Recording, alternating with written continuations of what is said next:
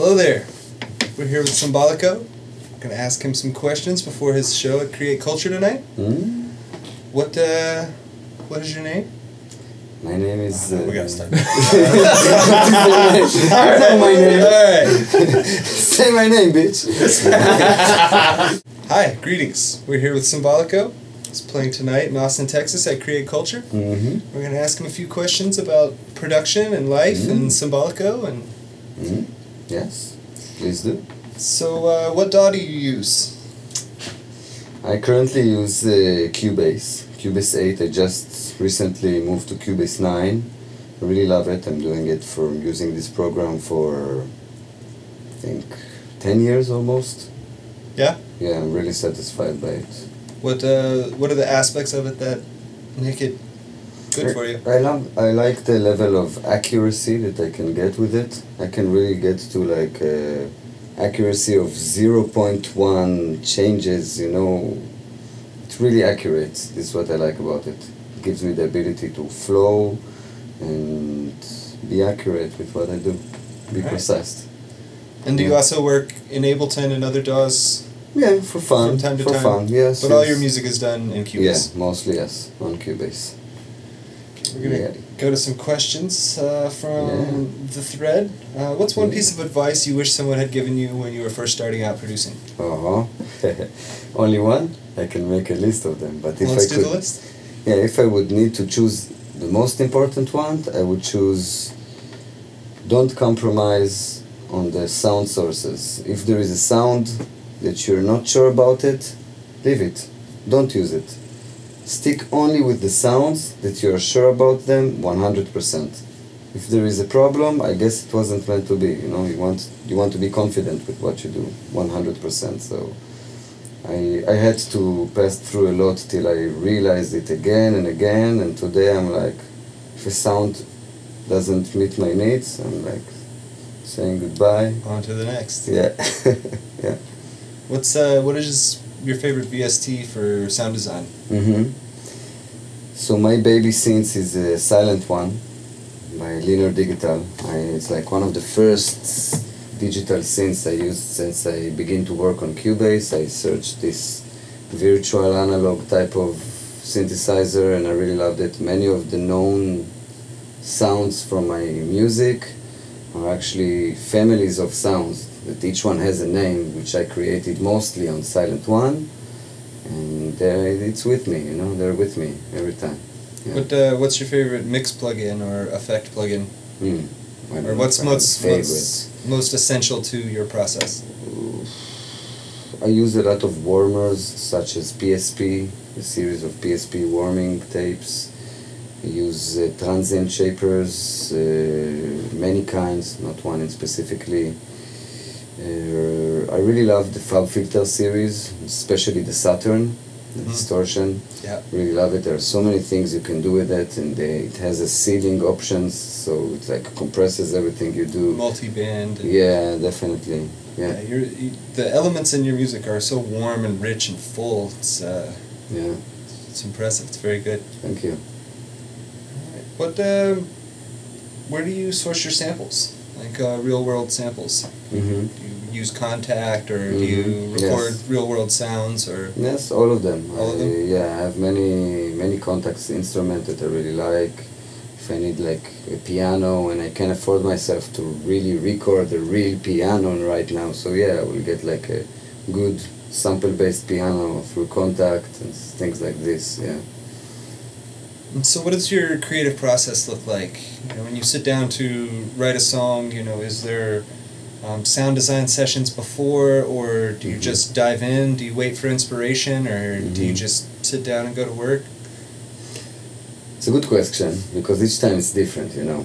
But I think that the main idea is it's not being done on the computer. The main idea is a lot of thinking I do with myself. I try to develop a picture in my mind, a vision, which is built by an emotion and a message. If I feel an emotion and if I know the message, so it's really kind of helped me to know exactly which sounds do I need to look for and think that's the magical part, you know. After this, I'm just like need to do the job, you know, just connect the dots, you know. But the most important and the most difficult one is actually to develop a good vision in my mind, with a feeling and a message, you know. All right, more questions from the internet. Would you rather fight one horse-sized duck or 100 duck-sized horses? Who asked this question? This is John. John. Imerson. Okay, John. I don't know what to answer you, but I guess I will fight one horse sized duck. Yeah, I think I find it easier. I think it will be easier for me. But thank you, John, for this lovely question. Thank you. What festivals have you performed at recently, or what are some of your favorites that you've performed at? There are two main festivals I really enjoyed taking part in. One of them was last year in Symbiosis Events. It was really nice, really big, a lot of crowd, different types of crowds. I really enjoyed it. So yeah, definitely big up for Symbiosis. And another cool festival I played a few years ago was Hadra Festival in France. It was in 2014. Also, it was like a 15K people. It was really nice. What was the name of it? Hadra Festival, yeah. I'm going to perform there again this September, so I'm really looking forward to this one. That's in France? Yes, that's in France, South France. How would you compare the outdoor music scene in Israel compared to the States? Oh, it's like comparing bacon with doner kebabs, you know, it's a totally different thing. I really like the cool people here in the States. Everything is like gangstery and cool. Everyone are like funny, you know. In Israel, people are also cool and gangstery, but it comes from a different way. It comes from the ground, from the earth, from the roots, you know. Like, especially because the scene in Israel is mostly psytrance scene. So psytrance music is,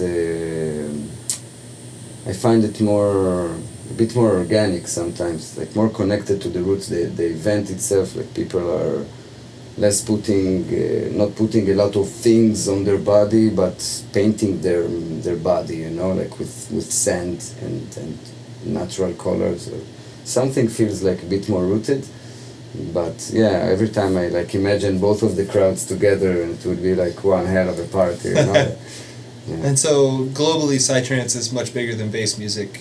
Yeah. And then, you know, in the States, obviously, bass music is much bigger than psytrance. Yeah. I think the States are catching on. Yeah, definitely. It's getting there. Definitely. Yeah. What is your favorite thing to dip in your hummus? Your famed hummus. They tell stories about it in the streets. Hummus, wow. So hard to put it in words, you know. We're talking about tastes here, and the most incredible tastes in the world. How can you like sum it up in words, you know? But I guess if I will have to say, like, usually we eat it with pita bread, you know, like, obviously. But I could dip it also with pickles and onions and other stuff like that, but mostly pita bread. But when the hummus is really good, man, you don't need even a pita bread. You just take a spoon and you eat, and you, like, don't believe it. The taste, you know, like, Looking forward to it. Yeah, you should. Yeah. A final question. What does your name mean? How did you come up with your name, and what does it mean to you? And just talk a little bit about that for us. Stage name, you mean? Symbolico. Yes. So yeah, it has like many meanings. The name Symbolico came to me together with the logo, the spiral hand. It reminded me many things, many insights. One of them was, it's all in your hand. If you want to do something, do it. It's all in your hand. Eventually, ultimately, it's in your hand, so do it. This is one meaning. The other meaning was a spiral hand, the symbol. It is supposed to take you into a place in which you observe your life from outside and see it like a story, with the ups and the downs, with the the good guys and the bad guys, and help you see it as it is, you know. And for me, this is like the main reason why symbols and symbolic things that happen to you in your life kind of connected with the symbol of the spiral hand, and this is how I got to the name Symbolico, because it's like, yeah, It's like looking at your life from outside and see how everything is so symbolic, you know, everything happens so exactly, even though sometimes we get lost in the story, you know, but still, when you get outside, you look at it from outside, you see, no, it's perfectly done, written by you, the author of your life. The author of your life. Yeah, definitely. Your last album was incredible. Definitely one of our favorite albums to come out this year, and it's just so rich and full, and the elements, fewer elements in the song than a lot of bass music, just like more precise and full, and I would advise anybody to go check it out if you haven't. Yeah. Looking forward to the show tonight. Yeah, definitely. See some capoeira moves now. Yeah, why not?